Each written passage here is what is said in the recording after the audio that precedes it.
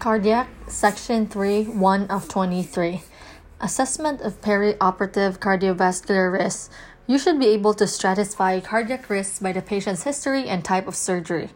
Risk is defined as perioperative myocardial infarction, congestive heart failure, or death.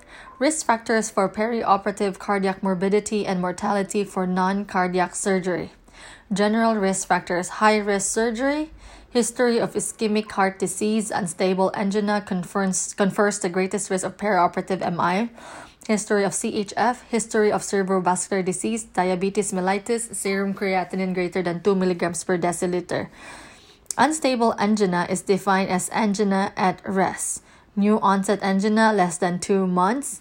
Increasing symptoms, intensity, frequency, duration. Duration exceeds 30 minutes and symptoms have become less responsive to medical therapy. Risk of perioperative MI in the patient with previous MI. General population, 0.3%. MI if greater than 6 months, 6%. MI between 3 to 6 months, 15%. And MI less than 3 months is really 30%. The highest risk of reinfarction is greatest within 30 days of an acute MI. For this reason, the AHA guidelines recommend a minimum of 4 to 6 weeks before considering elective surgery in a patient with a recent MI. American College of Cardiology guidelines based on surgical procedure: high risk greater than 5% are emergency surgery, especially in elderly, open aortic surgery, peripheral vascular surgery, long surgical procedures with significant volume shifts and blood loss.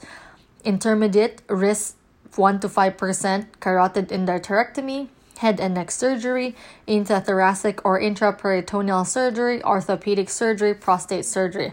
And low risk, less than 1%, are endoscopic procedure, cataract surgery, superficial procedure, breast surgery, ambulatory procedures. Modified New York Association Functional Classification of Heart Failure, Class 1, asymptomatic.